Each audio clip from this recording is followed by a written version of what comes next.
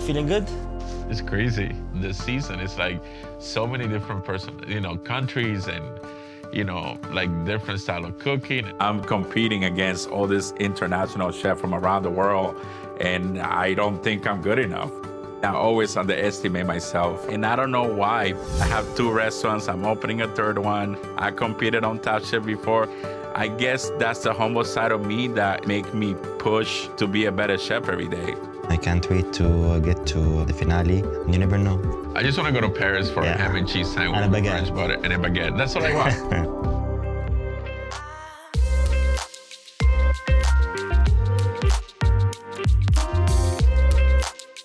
Welcome to the Eat Your Content podcast. I am your host, Rich Herrera. Thank you for tuning into this little podcast. You have a lot of podcasts to choose from, but you chose this one, so I thank you for doing that. A couple of programming reminders. Again, we're doing this Top Chef recap every week, so please check the archives if you missed anything. It's on any place you get your podcasts, so be sure to hit those up. Follow us on socials at my Instagram at Rich Herrera. That's where you're going to find all your Eat Your Content information until we grow and become big enough to have our own social media account manager, but we'll see how that goes. So with me today, each and every week for these Top Chef recaps, friend of the pod, Chef Kenny Gilbert, going on a whirlwind book tour. He's heading to New York next week to do a whole lot of cooking for a whole lot of people. And he just finished a very busy Mother's Day weekend at Silky's Chicken and Champagne Bar in Jacksonville, Florida. Welcome, Chef Kenny, to the pod again. Hey, thanks for having me. Man, we were talking before the pod, and you're catching red-eye flights from Miami to Jacksonville and trying to pick up the slack for a sick chef that couldn't make it in, and you're making it happen. And diners, I'm assuming, left satisfied. And I saw your Instagram, and a lot of people in line around the corner. I mean, you're busy on a normal day, so I can't even imagine what it was like, on the busiest dining weekend of the year, really. Yeah, man, it was a huge blessing. I feel I'm very humbled and honored that the guests, we don't take reservations, right? So for the guests to show up, show that love, I almost get emotional thinking about it because as a chef, when you finally open up a restaurant, all you're dreaming about is for someone to come in and enjoy your food and come check you out. And so to have one guest walk through the door is a blessing.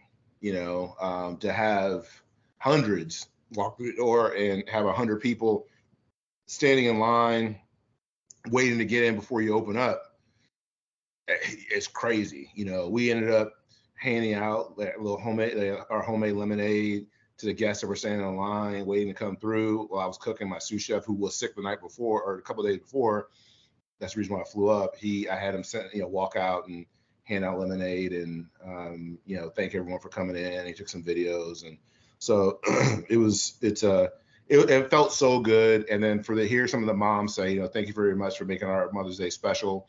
We appreciate you being here, and so on and so forth. It was amazing. Yeah, man, very, very blessed. Living the dream. Yeah, man. Yeah, seeing the line out the door, I was very happy for you. It was encouraging to see that you're not in a big space. I mean, it's a house essentially, and just enough room for a few dozen people. So for the people to be waiting in line for that long, that's encouraging. So congratulations on that. Thank you very much. So let's jump right into Top Chef. So we have Restaurant Wars in the rearview mirror, and we are on to the next challenge. So jumping in right into the quick fire, we have guest judge Tom Brown. He's the chef owner of Michelin-starred restaurant Cornerstone. And the challenge is to make a dish featuring preserved and salted smoked fish, and the time is 30 minutes. No immunity for the winner here, but the winner does get an advantage that we'll talk about later. It was interesting to hear a lot of the chefs haven't worked with smoked preserved fish a lot. So they're kind of wondering, what am I going to do? What am I going to make? Have you ever worked with smoked preserved fish for any length of time? Absolutely. When we opened up Underground Kitchen back in 2015, we were highlighting smoked mullet. So we would get in fresh mullet fillets, all pin bone. We would put a nice little cure on there with our, my chicken seasoning mixed with some brown sugar, a little bit of salt for like 30 minutes. We would rinse it off, and then we would hot smoke it at 325 degrees for like maybe 8 minutes. So you kind of got that hot smoke. We let it cool down. And we call it Fernandina Beach bacon, because in Fernandina Beach, it was known for back in the day. A lot of the old timers were going out and just throwing cast nets out and just getting buckets and buckets of mullet back in the day. And so they don't do that anymore. So one of the old timers that come by the restaurant one time was like, "Oh man, when you gonna do some of that mullet?" And so he kind of put me on. And so, Florida is known for, the South is known for a great fish dip, right? So, naturally, a smoked fish dip is what I would have probably gravitated to when I saw this, or a more classic European style would be a brandade, where you take like a salt cod, rinse it, poach it in milk, flake it up, mix it with some potato. You can make it into a fritter, or you can do a quenelle or a little pluche on the plate with some caviar. It's a pickled cucumber, and there's a lot. I mean, I saw that channel. That was amazing. I mean, I've done, a smoked trout terrine, where you take the smoked trout and poach it off in milk. You puree it, you strain it, you thicken that up with a little bit of gelatin, let it set, and you do little layers with different, other types of gelees, and then have the fresh fish on top with caviar and homemade crackers and stuff. So there's a lot of things you can do. So I was excited to see the challenge. Yeah, so having worked with smoked fish as much as you have, when you see somebody that hasn't worked with it before, what kind of challenges are they running into with working with a smoked, salted, preserved fish? I mean, obviously there's going to be a ton of salt in there, so that's something you got to work around, right? Yeah, depending on the style, where it's coming from, it could be heavily salted. Like when you get salt cod, I mean, it comes and you see the crystallized salt encrusting the fish. So you got to flush out in water for like an hour, and then you poach it off, usually in milk. So you basically kind of put some fat into it, and it kind of rehydrates and comes back. If it's a smoked shrimp, depending on the style, the way they do it, it might be a little bit less salty, but it just kind of depends. You just need to try it, understand where the sodium level is, and what do you need to do in order to reduce that sodium level and create something flavorful. Like you could have done, I mean, they could have made, like homemade capellini pasta, made like a nice little smoked fish, emulsion that you kind of froth up, have some of the picked fish on top, little dollops of caviar, some Persian cucumber, or some corn. I mean, a lot of fresh herbs. You could do, I don't know, like, growing up in the South, but growing up in the Midwest, but understanding and cooking in the South for a long time, there's a lot you can do with that. Yeah, so let's talk a little about what some of the cooking that happened in the Quickfire Challenge. So Buddha, I think, made a bunch of Italian grandmothers flip in their grave. He was pairing fish with cheese, which is usually a culinary no-no, but he was trying to make a smoked fish carbonara with replacing the noodles with the onion. So I thought that was a little bit of an interesting take. So we talked about the southern kind of roots of smoked fish, and I love a good smoked fish dip. So that's about my exposure to smoked fish. But Sarah, she made something that apparently is native to the Florida Panhandle, something called smack. I've never heard of it. Smoked mackerel albacore kingfish. So I don't know if when you heard that, it's like, oh yeah, that is kind of something that's out there in the Panhandle. Have you ever had that or anything? I never heard of it specific, but I would have to imagine, like, out there in that area, that in that water, they're probably catching a lot of those three fish, right? Just like in Fernandina, a lot of the fish dips were mackerel. Just like if you're down further south on the East Coast, you might have a lot of mahi that you might smoke, cure and smoke and whatnot. So I think it kind of just depends on what is in your area, what you have an abundance of, is why you're going to do it. But I never heard of smack. I think at the end of the day, it was just a local fish dip that was utilizing those three types of fish. Yeah, so she didn't have all of those types of fish to make the smack. So she used haddock, bacala, and Scottish kippers. They did show her using a lot of salt on an already salted fish, and she ended up being on the bottom for being too salty. So she kind of overdid it on that one. Watching Amar work with it, though, was kind of interesting. He said he's never worked with preserved fish before, and he kind of seemed to be making it up as he was going along. Like he didn't know what he was doing. He was just kind of doing stuff. He was charring peppers, dicing potatoes. And somebody even asked him, "What are you making?" I don't know, man. I'm just making it up. And but what's funny is he ends up winning, and his dish was a smoked haddock salad with cucumber, potato, smoked scallop, and roasted pepper emulsion. The guest judge, Tom Brown, said he liked that he didn't cook the fish and he had a good balance. It's his first solo quickfire win in his initial season and this season. So I thought that was really interesting. When it started to come together, he's like, yeah, I'm not even going to cook this. I'm just going to make a nice little salad. I'm going to sprinkle the smoked fish on top. Kind of what you were just saying a minute ago. Just make a salad, make a good base of a salad, and then just sprinkle this like salty fish on it for your salty component and for the texture, and boom, you got something. And that's what Amar did. So I think that was a smart play. What do you think? Yeah, for sure. I mean, I'm really liking the way Amar is cooking. I mean, I think since the last couple episodes, he's been really just having fun. He's opened up.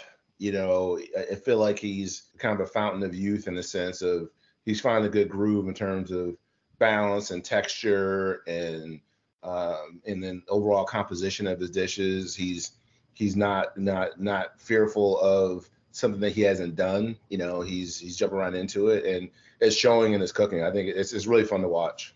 Yeah, I did enjoy this episode a lot too, because it did show Amar just cooking with just a lot of fun, like almost like a kid. So it was really interesting to watch, and we're going to see a little bit of that in the elimination challenge. So as the winner of the quickfire challenge, Amar gets 30 extra minutes in the elimination challenge. We're going to see how he uses that in a second. So introducing the elimination challenge, Padma takes him on a trip to Flora Indica, which is an Indian restaurant in London. Apparently in London, Indian food is huge. A lot of Indian immigrants in London, Nice. and it is some of the best Indian food you're going to find in the world. So Yes.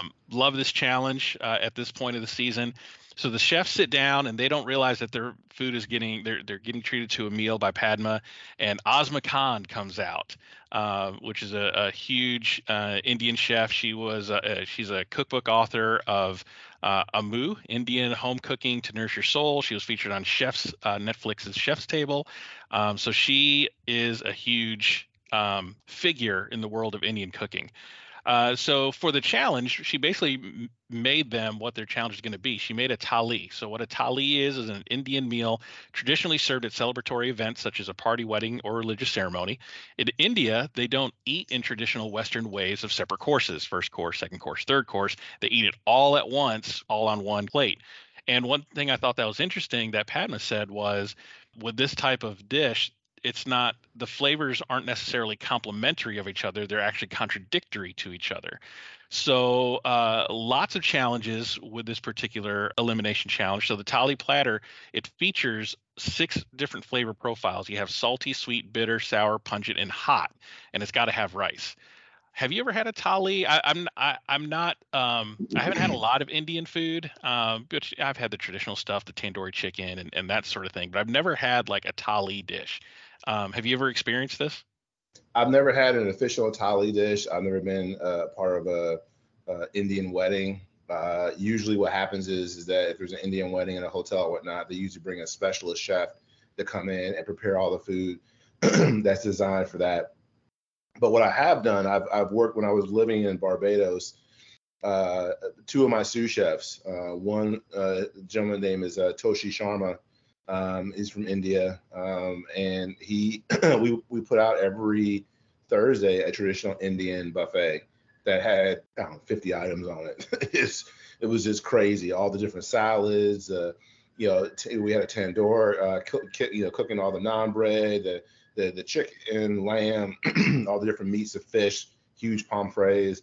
We always had like a dal. We had dal and different curries and you name it, we had it. So I'm very familiar with a lot of the different dishes. So when I go out to eat at an Indian restaurant, which is literally one of my, it's a tie between Thai and Indian as far as my favorite cuisines, just because of the robust flavor and the different textures and presentations.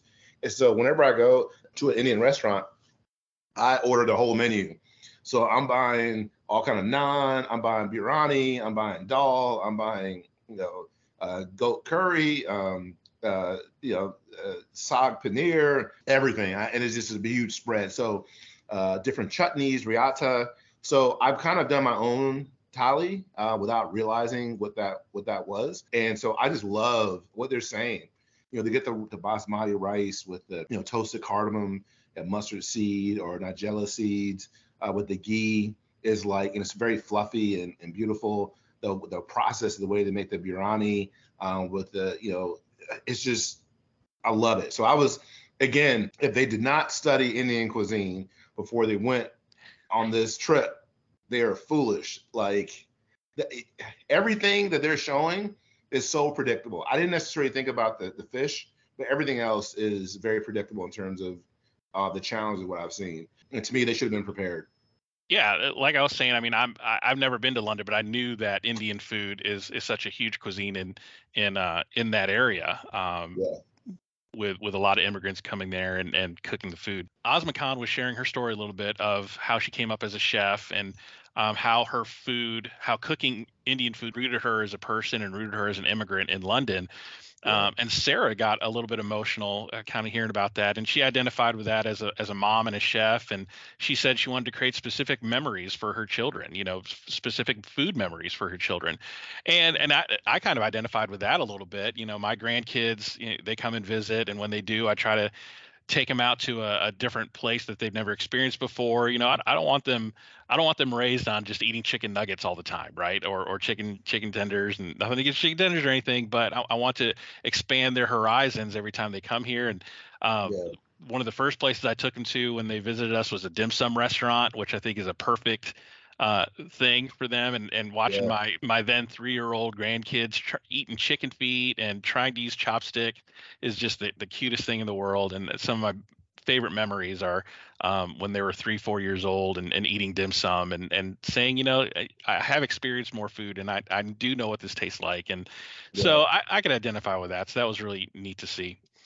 What I didn't know was Victoire had a little bit of a past with Asma. They had met during a culinary event in Italy called National Carbonara Day, which sounds like my favorite day. I don't know what it is, but that sounds amazing.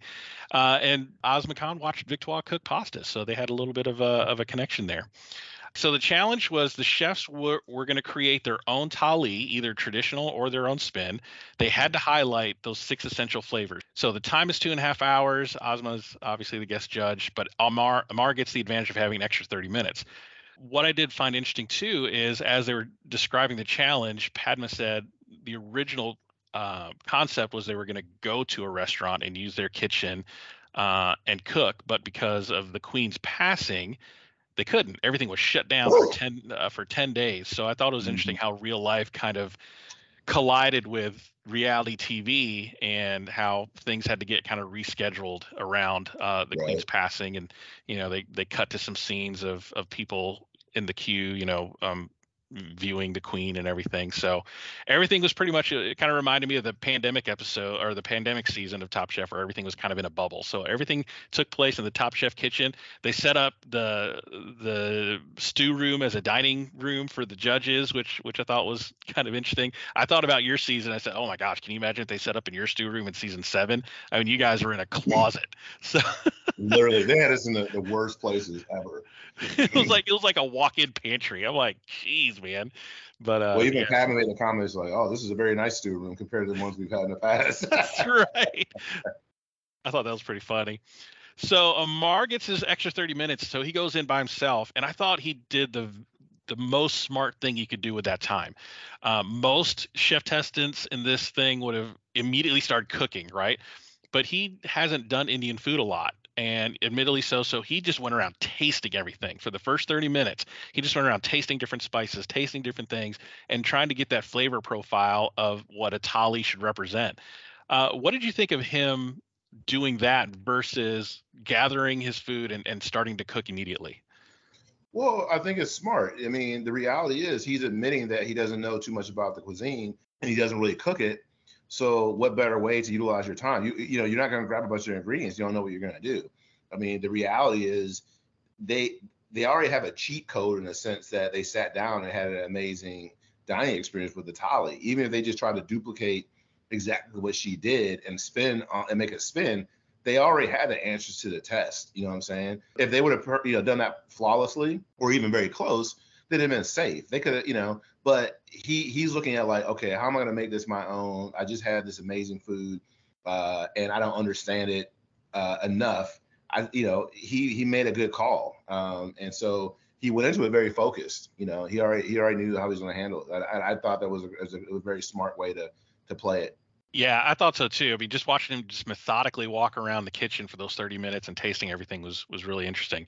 So the 30 minutes is up. Everybody comes rushing into the kitchen, so everybody starts cooking. And Amar, this is what we were talking about. He's having fun in this episode, and I think from the previous episodes coming through to here, he was trying to, I think, find his place in the competition, and now he's starting to kind of, like you're saying, open up and enjoy his time there. Like, you're down to the final 7 now, so he's enjoying his time. He's like, I actually got a shot at winning this, and he's having fun. So he discovers jaggery, which is a type of unprocessed sugar made from sugarcane syrup or palm sap, and the camera cuts to him pointing at his station, and he's yelling out, I just made that, like after he tasted it, and it's really good. He's having fun with his own cooking. And I think in any competition, whether it's food or sports or whatever, once you start having fun, I think performance comes naturally because you're not thinking so hard about it, right? Once you're enjoying yourself and once you're having fun with it, you're not thinking about the competition of it all, and you're just enjoying yourself and having fun. Any of that kind of put a smile on your face as you were watching him move around the kitchen? Yeah, I think it's the fact that was excited about it, and he was cooking with love in a place of happiness versus fear. So automatically he's gonna make sure that things are seasoned properly. He's gonna make sure they're cooked properly because he's in a happy mental place. If you're stressed out, people can taste the stress in your food. And I tell my staff all the time, it's extremely important that when you go in that you realize people are coming to the restaurant. And it's their home away from home. Horst Schulze from the Ritz-Carlton, is a mentor. When I was coming up through the Ritz-Carlton when I was like 18 years old, he used to talk about, like, when you come to the hotel or to the restaurant, it's a home away from home. Show the love. Think about how you would, if you're welcoming your mother or your father or someone that you love, a great friend, a college roommate, into your home, and then showing them around and you're feeding them. You're doing it from a place of joy. And so that experience is going to basically carry into the food. Even if it's not perfect, they're going to see the effort and the passion that you're putting into it. And so that's how he's approaching these challenges, which is awesome. He's not going with any fear. He's like smiling, like, hey, I'm going to go in here and be happy. I'm going to put my heart into it. I know how to cook. So regardless, it's going to be cooked right. Even if my flavors might be a little off because I don't know the cuisine, they're going to taste the love that I'm putting in this food. And I enjoy seeing that. Yeah, definitely. And poor Gabri, I mean, the streak of bad luck for him has carried over to this episode because he was trying to use black beans. He burned them in the pressure cooker. So he's like, I don't have time to do black beans. I'm going to do lentils. Burns his lentils. So he is in the weeds. He's running around like a madman. I think Tom Colicchio in a previous episode calling a whirling dervish. He is just like the Tasmanian devil running around the kitchen because he's just in the weeds. He ran out of time to cook his foie gras for his cacahuatado, I think is what he was saying. He changed it to a pan-seared scallop at the last minute, and put that sauce on top of it. He didn't strain his tamarind chutney. I mean, he was just wanting to get something on the plate. So I mean, I don't know what's worse, putting something that's just almost inedible on the plate or not having anything on the plate at all. Or I don't know. What was your thought? I was thinking, look, if you can't get all 6, at least do 5 good ones, Well, no, if you don't put it on the plate, then you're going to automatically be up for elimination because they can't judge you on that last flavor profile. You literally had to make sure you had all 6 of those items on there. What they should have. Again, hindsight is 20/20. You don't know what their mental is. We're judging based on watching the show and what they're presenting in front of us. We don't know if they had a headache. We don't know if they're at a toothache. They don't know if their back was sore. We don't know if they just got bad news from back home that they couldn't talk about.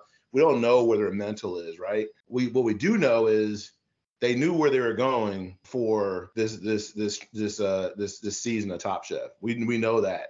We know that they probably have known about this for a couple of months. What we do know is that they all have access to Google and to Barnes and Noble, Amazon books, whatever the case may be, that could, they all probably have Indian restaurants somewhere in in their cities or whatever, potentially depending on where they're coming from around the world. If it was me, I would Google the top items from India. Now, I've worked with an Indian chef. He was my sous chef. I worked with him for a long time. I understand how to do production in a high level. I made my own naan before I even knew this gentleman. I've made my own Indian food. I've taught cooking classes on it because I'm the person that loves to research and understand other cultures respectfully and pay homage to them when I basically recreate something based on the flavors that I love from that culture and pay respect. And so while adding some Southern ingredients into it from a local standpoint. So the thing that's disappointing is that they, if they just looked at basics, rayata, a pickled red onion, that could have been spicy.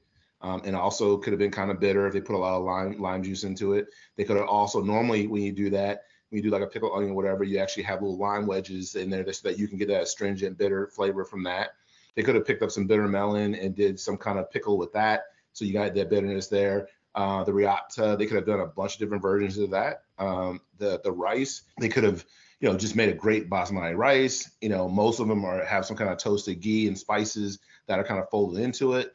Usually mustard seed or cardamom or nigella seeds. A beautiful dal as a vegetarian curry. Just getting red lentils, which is going to cook down super fast. Classically, they're done with yellow lentils, but I would have probably done the red lentils, and that way I knew the cook would have been great.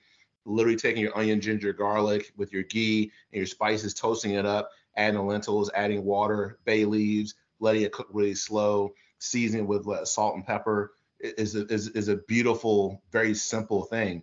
You know what I mean? Taking some chicken, making chicken tikka masala, maybe adding some piquilla peppers into that to make it a little bit more rich. You know what I mean? Like, things are rolling off the tongue because I eat this food a lot. Saag paneer, and doing something fun with that. Making a beautiful chutney. Maybe it didn't have to be mango chutney, it could have been a pineapple chutney. Like, it's I love watching the shows like this, and again, we're judging from like watching them, and I've been in their shoes, and I get it, and I have a lot of respect for them. But a lot of times, it's like when you watch Top Chef, they give you the answers to the test, and sometimes, what happens is it is a mental challenge of these shows. It's like, it's not you against all the other chef testings, it's you against yourself, and staying honed in and focused. You could do a dish, it might look busy, and then you hear the judge say, oh, this looks great, but this looks a little busy. But then you get judged on it and they love it. And then you might go into the next challenge. Okay, they love these different textures and flavors that I put in for this challenge. I'm probably gonna do that the next time. You can do it the next time and it's a total flop. And they're looking at you like, yeah, add too much. You need to self-edit and do a little bit less. Whereas you're thinking, oh, I have this base, this medium, and I want to add the layers to it. That's the challenge they go in. So like, I feel for the chefs every time I watch an episode. Like, it's because that is a mental that you go through. And so, it's a great challenge. But I think they could have been better prepared, some of them, based on the way that they were cooking. Yeah, and with Gabri, I think for him it was time management. He just did not have a good handle on his time, and it just got away from him. And before he knew it, time was up, and he had like a half-cooked scallop on the plate, and it's unfortunate.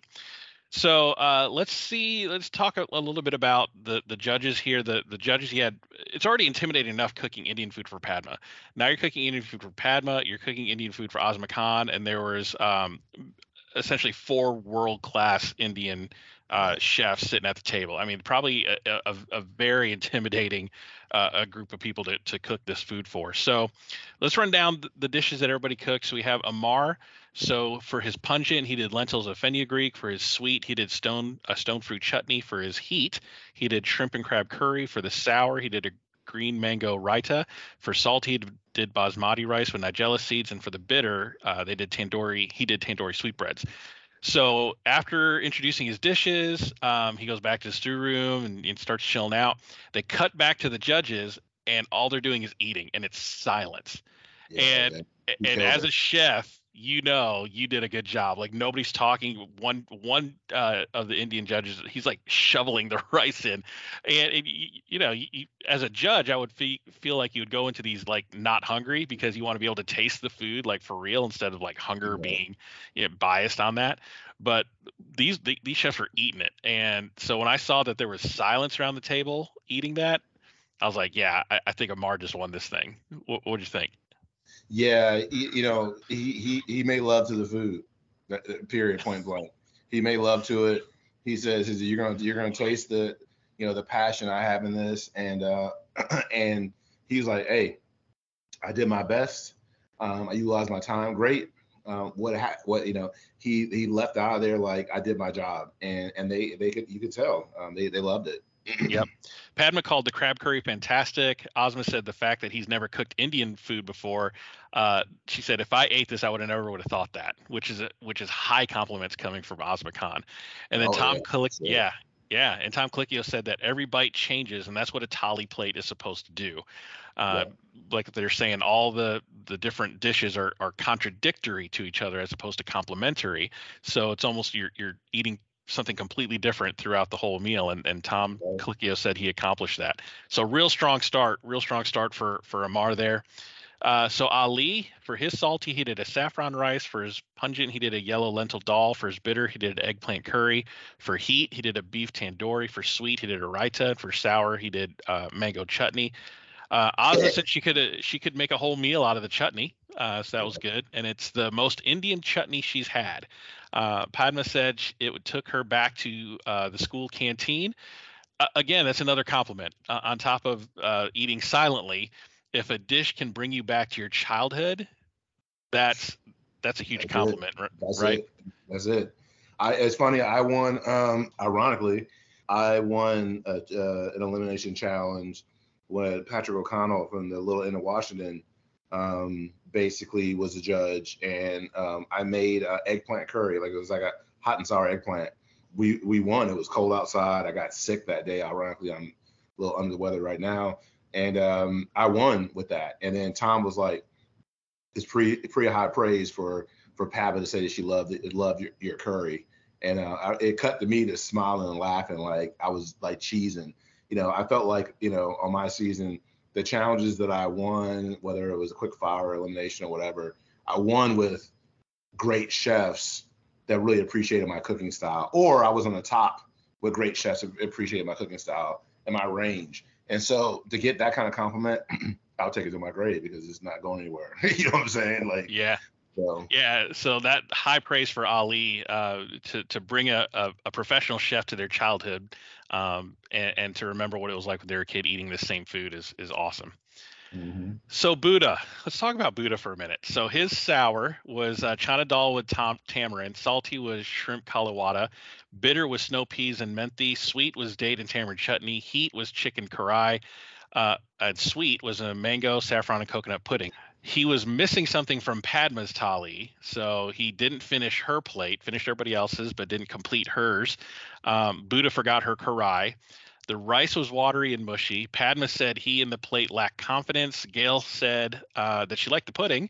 I think we may have found Buddha's kryptonite, and it's Indian food, because in his season, last season in 19, he did not do good in Indian food either. So it's whatever it is about Indian food, it's got Buddha's number. And from the high of Restaurant Wars to the very low of this challenge, it was rough to see. Like you think of somebody like Buddha should be able to cook rice blindfolded, but he was having trouble with his rice, right?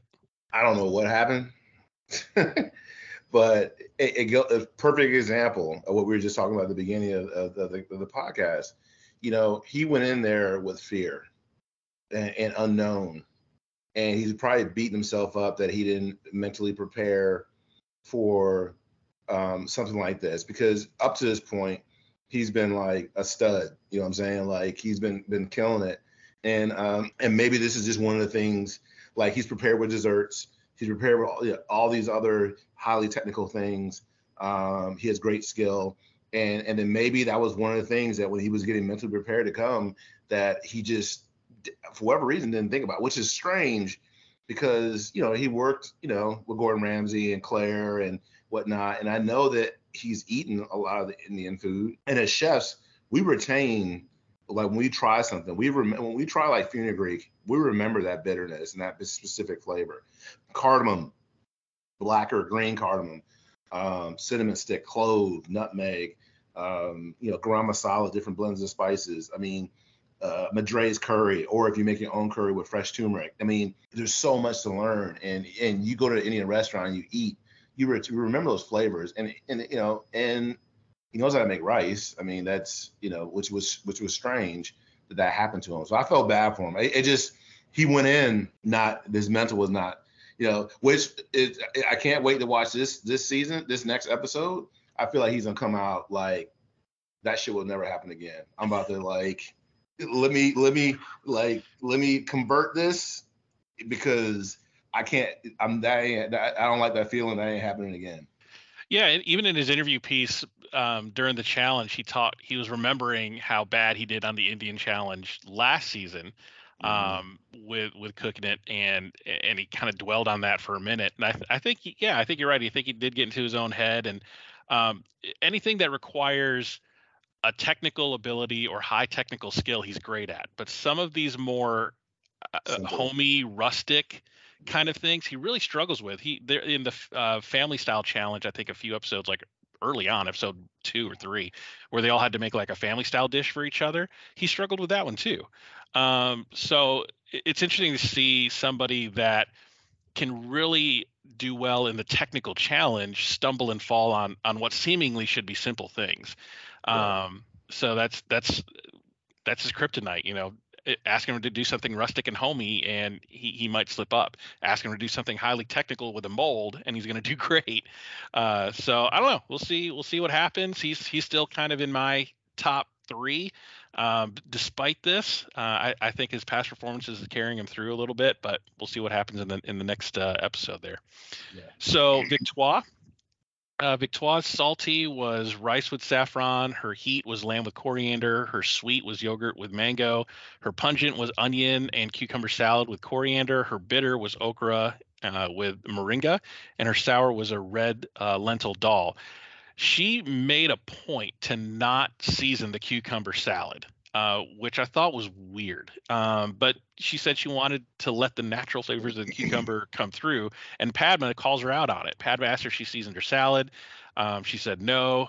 But Gail said that the moringa cauliflower had a sharp bitterness that she likes. Tom Colicchio said, again, the rice was overcooked, and that seasoning was an issue. Like, there was no acid, there was no salt, there's no seasoning on the cucumber salad, which in a thali, that cucumber salad acts as like the palate cleanser for in between each bite. So right. To not have it be seasoned was kind of an interesting decision.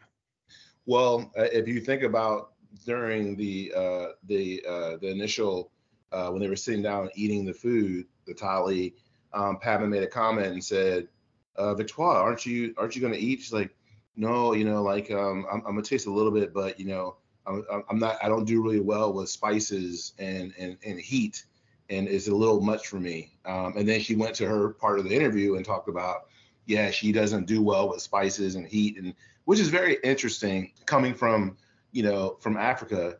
And a lot of times, a lot of the spices that they put on the meats and everything as a way of helping preserve, but that doesn't mean that as a little girl that she liked it, and then growing up and then going to Italy and training in Europe and whatnot, and your palate starts to favor more subtle flavors from some of those countries, fresh lemon, olive oil, garlic, herbaceous, basil, Italian parsley, oregano, things like that, just the natural nuances of tomatoes. It seems like she's adapted her palate and cooking style more native to that than where she grew up. And I thought that was very interesting that, and it's like, if I go to the Caribbean, I know a lot of people like over in Barbados and they're like, "Oh, that's too much pepper. I don't like pepper." Some just don't favor spice. Some are like, "No, I'm Jamaican. I love hot pepper." There's a lot of Jamaicans that do not like hot pepper. It's like one or the other. And it looks like she's on the other side. And so I think that was, that's where I hurt her. I think if she would have really enjoyed the thali during that time, because again, they're giving you a lesson.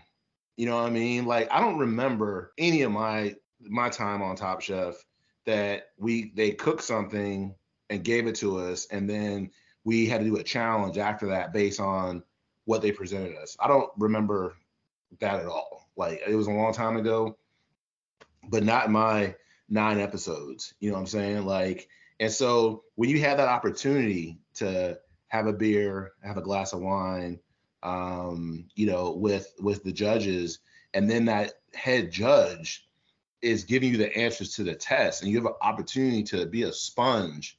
Like, what better opportunity as a chef to learn from a master that's humbly opening up her home as in a restaurant and then cooking for you and giving you the answers to the test. You know, I have a hard time, you know, like giving any kind of breaks on this because, you know, even the pub, it's like a lot of these challenges, they're telling you exactly what it is. Like, it's like, yo, like, are you kidding me? Yeah, this is the second challenge where they got to eat what they had to cook. So yeah, so that is interesting. And so she was cooking really to her tolerance level versus cooking for the diners, right? And unfortunately it showed. And the biggest complaint I think on hers was it lacked balance. There just wasn't any kind of balance or through line through the tally. So well, you know what's crazy to me is that Padma even made the comment, just so you know, this entire table of judges, they love spice. So don't be afraid. It reminded me of the baby food challenge that me and Tamisha Warren, we both won the baby food challenge. And the whole idea of that baby food challenge was don't be afraid to season the food for the baby. You may want to tone it down, because the whole idea for that challenge, it was a quick fire, that we had to make a dish that, say, the parent would buy to go. And then at the same time, you had to take that entire dish that you make for the adult, put it all in a blender and puree it up and serve it in a baby food jar. And so it was a baby food challenge. And I won $10,000 off of that because I wasn't afraid to season the food and have a balance for, you know, the chicken, the mango, the quinoa, the brown rice. I added all the nutritional components in there. And then, you know, there was a curry. It was like a mango. It was like a nice yellow curry, or it was like a yellow curry. And then when you puree it all up, the sweetness from the mango, then you have all the nutrition from the quinoa, high source of protein, the rice, and all that. It came together. I won $10,000 off of that. But I also listened to what Padma told me. You know, all of us. She's like, don't be afraid to season the food and take a chance. And again, that was another curry challenge that I won with. Just to note that was 2. Yeah. I got that. But I remember your baby food challenge, and at the end of it, I was like, I kind of wish they got babies to taste it. I think that would have been the real judges. Yeah. That would have been fun to watch. Yeah. So Tom is presenting his tally next. So his pungent was a spiced rice. His heat was a coriander with mint chutney. The sour was a dal. The salty was a kakdi kashmir, I think. The bitter was a chicken masala, and the sweet was a gajar ka halwa. So Ozma Khan said it was a good effort, and he was brave to make halwa, which is just a dagger in the heart, right? It's like, hey, buddy, good job. You know, brave for you to try to take that on. It was awful, but I'm proud of you.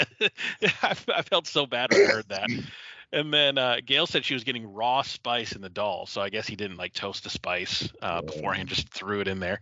And then Padma said he gave them interesting takes on various components that he did. So a little bit of positive, a little bit of negative, but yeah, that first comment from Oz was like, yeah, brave. that is not a compliment that you want.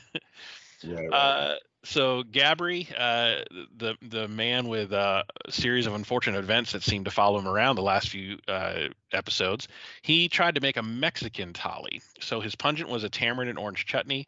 The sour was a green mango, cucumber, and passion fruit salsa. The bitter was scallops with his cacahuatado sauce. Sweet was a coconut tamale. The heat was rice with turmeric and cinnamon. The salty was a fried aubergine.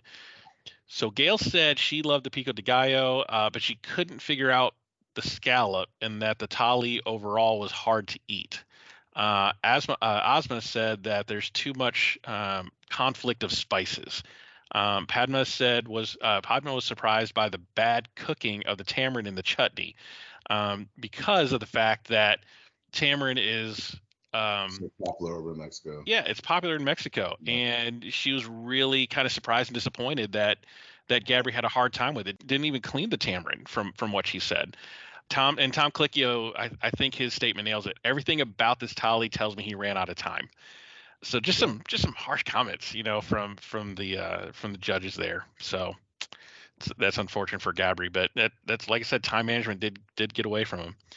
So I liked Sarah's. She had an interesting take on the tali. She threw in, kind of like you, her southern roots in with these global flavors, right? And I think she had a successful tali. So her salty was dirty rice, which was cool, throwing Right. kind of like that southern staple in with Indian food there. Her pungent was a tamarind dal. Her heat was a spiced cauliflower, and the sour/pungent was her version of the cucumber salad, something she called Thunder and Lightning, which I guess is a version that she serves in her restaurant of a cucumber salad, but with Indian influences for the challenge. The sweet was a buttermilk raita. The bitter was a persimmon chutney. So one of the Indian judges said that her cauliflower is by far the best they have tasted. Padma loved her cucumber salad. Ozma said that the flavors were great. Tom Colicchio said she took her food and culture and did a great job of bringing those flavors in and giving them a balanced tali.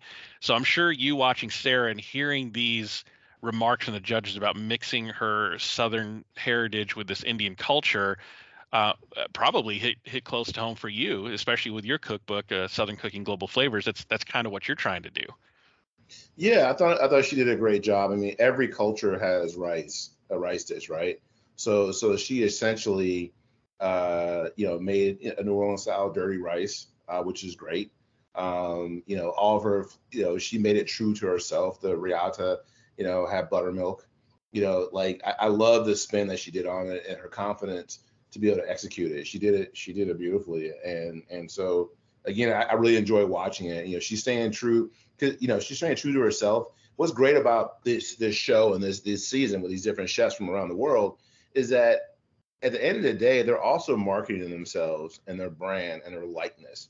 When they sat down with us on Top Chef and we actually had a marketing meeting, they said, hey guys, realize that once the first episode goes out, realize that you all have fans and you're gonna have a lot of them. We average 4 or 5 million people that watch every week. The number goes up every year. Based on your character and how you come out and how you cook and your personality, make sure you shine. They give you the answers. Again, they give you the answers to the test. It's like, hey, if you're gonna be on camera, show some energy, show some passion and whatnot. Be who you are. Realize that you have all these people watching you, and this is your resume. It's never going anywhere. Every year they do a marathon. Every year I gain new followers from my first episode through the 9th season. I get the classic message. Oh, I'm starting to watch your season. Oh my God, you just killed it. Blah, blah, blah. Oh my God, I hate this Angelo guy. Like, he's such a blah, blah, blah, blah, blah. They all hate you because of your skill, blah, blah, blah. And then all of a sudden, like, oh man, I can't believe you got eliminated. That was bullshit. I'm not watching anymore. You know what I mean? Like, they roll through this. I hear it every freaking year, And so I took that opportunity when I was on there to have the opportunity to be able to speak who I am, my friends from high school, elementary school, college, culinary school. Everyone knows that was me. That was Kenneth Jason Gilbert. You know what I'm saying? And so you have an opportunity to shine on here and seize the moment. And I think Sarah, a lot of the chefs, Buddha, they're all really showcasing their abilities, and they're going to get a lot of great deals because of how they're showcasing their abilities. Someone's going to look at Buddha's plates that he's posting on social media, like, man, look how beautiful it is. He's going to be, maybe, up for a James Beard at some point. He's going to probably get a Michelin star at some point because he may get that restaurant deal. I don't know all of his details of where he's coming from, but Sarah, the way that she's promoting herself and doing dishes on her own personal platform each week, showing, like, saying, this is how I made this dish. All she's doing is attracting people to come into her restaurant. At the end of the day, that's why everyone is doing it, to be able to have that platform and marketing to make sure your business stays busy. And then when the people show up, you show off that same personality that was actually on the show that was real and personable and whatnot, then guess what? You have loyal following. I mean, Top Chef is an amazing platform for chefs, and so I love seeing how everyone is utilizing the platform to help themselves in their careers. Yeah, you're absolutely right. This show, Top Chef, I think they are building their resume, right, for the rest of their lives with this show. And I think what's great about Top Chef versus some of these other cooking competitions like Chopped or Hell's Kitchen, I have seen more chefs come out of Top Chef into other things and be more known than any other chef on any other competition show. 100%. Yeah, and then the Top chefs end up being judges on those other shows. Like Brooke Williamson did a stint on Chopped for a while, and she's a Food Network regular now. So you are absolutely right in this being a launching platform for a lot of careers. Even if you don't win, you still win. 100%. When you go on, I was very fortunate to cook, against Alex Guarcelli, Alex versus America. I know it's contradictory to this podcast and Bravo versus Food Network, but I don't care. Yeah. At the end of the day, to go on there and have the ability to cook still, and people to send me messages that, man, you didn't win, but what you put out looked like it should have won. You represent yourself very well, and blah, blah, blah, blah. That's all you can ask for. There's only one winner. And you know what?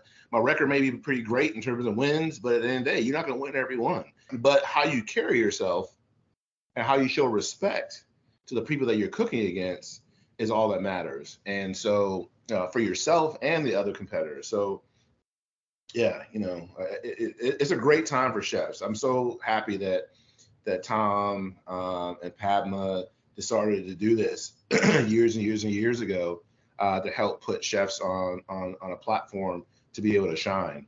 And it's he's the real, kind of like the father figure in a sense of he's helped transform. Think about how many seasons, Tom, an average of 16, 17 chefs lives, you know what I'm saying? And then the lives of others.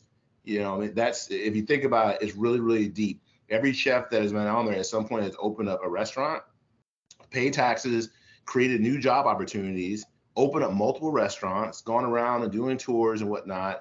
That's all because of the platform. I thank Mike Vitaggio all the time for calling me up and saying, hey, Kenny, I suggest you go on. I think you'll kill it.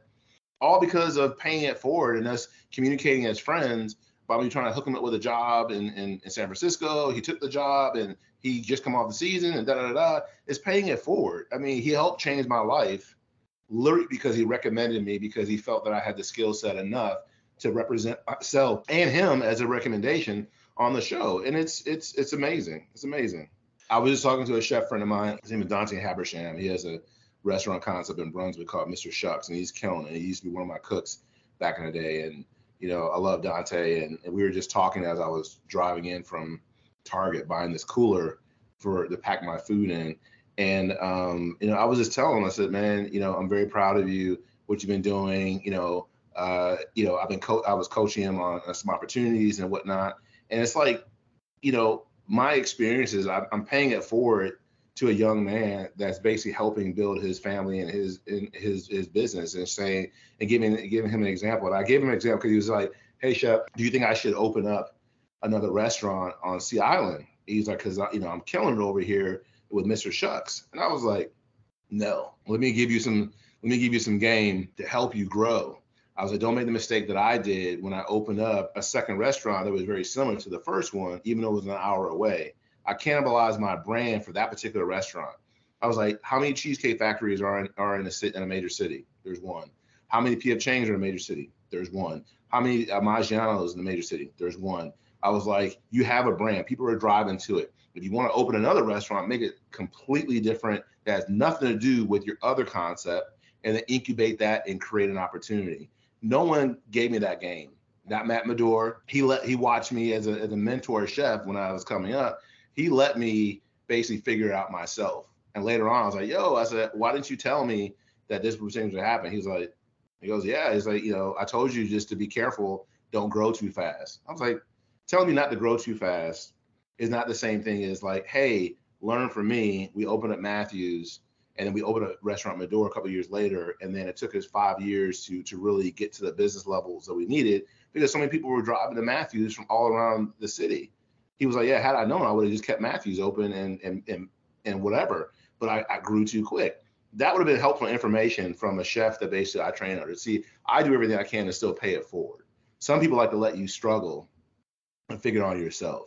And so for me, I think it's really important to, if I'm growing, then how can I help others grow in the same way that I am? That's paying it forward. No different than my buddy Sonny introducing me to Ms. Winfrey back in 2014, bring me along for the ride. I cooked multiple dinners, But it was all because of us building a relationship back in 1996 when he first moved from Baltimore to the island, and we broke bread. I let him stay at my home where he can shower, put his head down, wash his clothes. I fed him. You know what I mean? That love and our camaraderie and our friendship is never going to be wavered. And whenever we talk, we always talk to help boost each other up. And so I try to surround myself with people that are going to do that versus bring down or have a jealous spirit or whatever. And so you pay it forward. It's so, so important.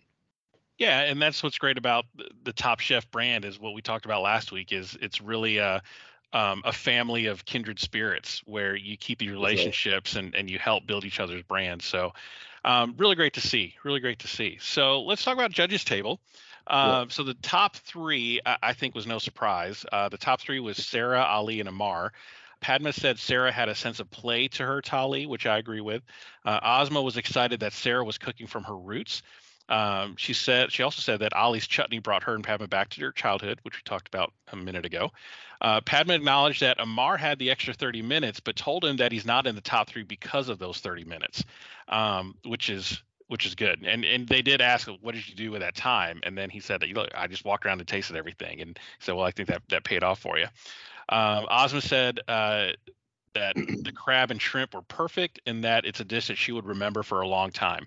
So a lot of great compliments to the top three there. I think it was the correct top three. And when you're down to 7 people, you can't hide behind anybody anymore. I mean, you're in it. There's no middle. There's no middle anymore. The bottom three were Buddha, Gabri, and Victoire. And I think watching them eat their talis and hearing the feedback, I wasn't surprised by this one either. Buddha said that the rice got him. He overthought it and wasn't surprised to be on the bottom. And Amar whispers from the sidelines, which is interesting. He's like, that's not Buddha, so he that's not how Buddha is. So he, kind of trying to figure out, what happened to him. Yeah. Ozma told Gabri that they sensed that a lot of things went wrong and they ran down the laundry list of that. Padma's biggest issue with Gabri was his tamarind. He didn't clean it. And she was almost personally offended by it, I think, because of where he's from Mexico. They cook with tamarind a lot. He should have known to do this. It's those basic techniques. And I think Tom Colicchio said it. He had a great point at the end. Everyone was learning something new today. Not everybody cooks Indian food for a living, but you're not on the bottom because you cook bad Indian food. You're on the bottom because you're making basic cooking mistakes, which I think is interesting because you want to, you're cooking a culture's food that you really don't know anything about, and you're trying to be respectful of it. So I appreciated that the judges didn't say, well, you cooked bad Indian food. Like, they still respected the tradition. It's like, look, you just made basic cooking mistakes that you as a chef at this level should not be making, and that's why you're on the bottom three. Right. So, so the overall winner was Amar, and I think he was funny. He said, "Look, I'm a Dominican, for Christ's sake. We eat plantains and beans, and here I am cooking Indian food for Padma and winning the challenge." So again, having fun with the whole challenge. And the person that was eliminated, I really thought Buddha might be going home for this one, but it was Victoire that is going to be heading to Last Chance Kitchen. I think the choices were correct. I think Amar definitely ran away with it. And for me, who got eliminated, it could have easily been Buddha. I think it was a coin flip. But I think Victoire just made more mistakes, didn't season the things correctly. She just had more things wrong than Buddha did. But I wouldn't have been surprised if Buddha went home either. But I'm glad he's still in it because he has a chance to recover, and he's in my top 3, power players. So I'm hoping he'll win the thing. So Last Chance Kitchen, we have Victoire versus Charbel, and according to Tom Colicchio, the winner of this battle is 2 cooks away from getting back into the game. So the challenge was, at first he said balance the 6 flavors of Itali in one dish, but he understands that that's difficult to do. So they draw for 3 flavors each. So they randomly chose 3 flavors each. So Charbel is going to create a dish that combines salty, sour, and pungent, and Victoire is going to create a dish that combines the sweet, astringent, and bitter. Mm-hmm. Kind of a little bit of a challenge. Luckily, it's not all 6 on one dish, because that would be a little weird, I think. But I think with 3, it's pretty manageable, right? Yeah, for sure. Mm-hmm. So Victoire, she was so focused in on whatever it was she was doing, she didn't notice her brown sugar was burning, and the sideline chefs were like, Victoire, your sugar's burning, and she's just cooking away and not noticing it until it's too late. And then she decides to use white sugar instead. So she even says herself, I think this might be too sweet, but what choice do I have? I'm running out of time. And so here's what the dishes came out to be. So Charbel made Chilean sea bass with spicy spinach, sauteed mushrooms, and citrus relish. Victoire made a radicchio trevisano confit with red onion and fruit reduction. Hers was weird. I mean, I'll be honest. I looked at it. I'm like, you just put, a fruit jam on a piece of lettuce, essentially. I thought it was wild. What'd you think of the 2 dishes there? Just kind of seeing them. Yeah, it was.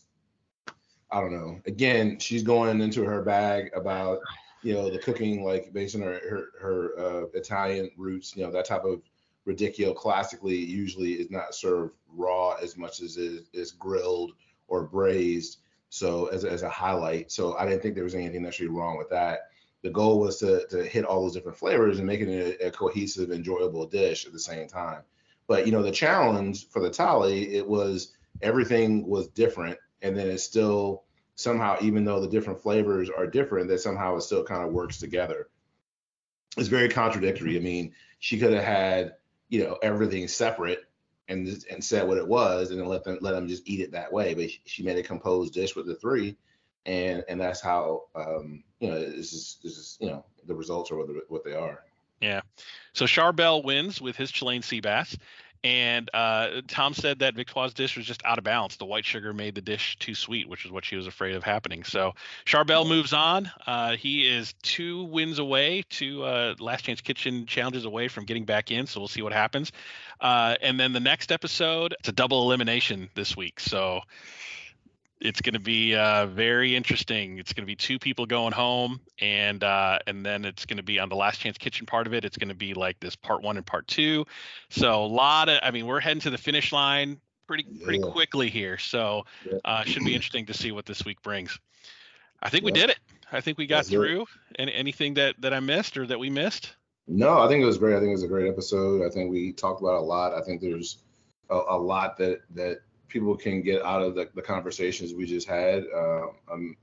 I'm happy that I've been able to make this happen even with my crazy schedule. I appreciate the opportunity. I think it's a great platform to be able to talk about food and perspective respectfully to the chef testants that are out there, and hopefully some other chefs that watch this, they can learn from a perspective. It's just at the end of the day, just like every judge's table, it's an opinion, based on the palate of that judge, and right now we're judging based on what we're watching, like we don't have any skin in the game. We're not taking a bite of anything. We're just watching the fundamentals of what is happening during the episodes. And I think the opportunity to be able to talk about this on a platform that people are deciding to watch and listen to, I'm very honored to be a part of it. Yeah, I'm so glad you're a part of it. This wouldn't be nearly as much fun or interesting without you, so I do appreciate you. I mean, if it's just me talking, look, I could talk about it, but nobody wants to listen to just me. So I appreciate you taking the time. I know you got a horribly busy schedule coming up. You're going to be heading to New York this week for a week, and you're going to be doing all kinds of cooking for a whole bunch of important people. So again, I thank you for your time, and we'll do it again in a week. These are the highlights of my week, and I appreciate your time in doing it. Yes, sir. Thank you very much.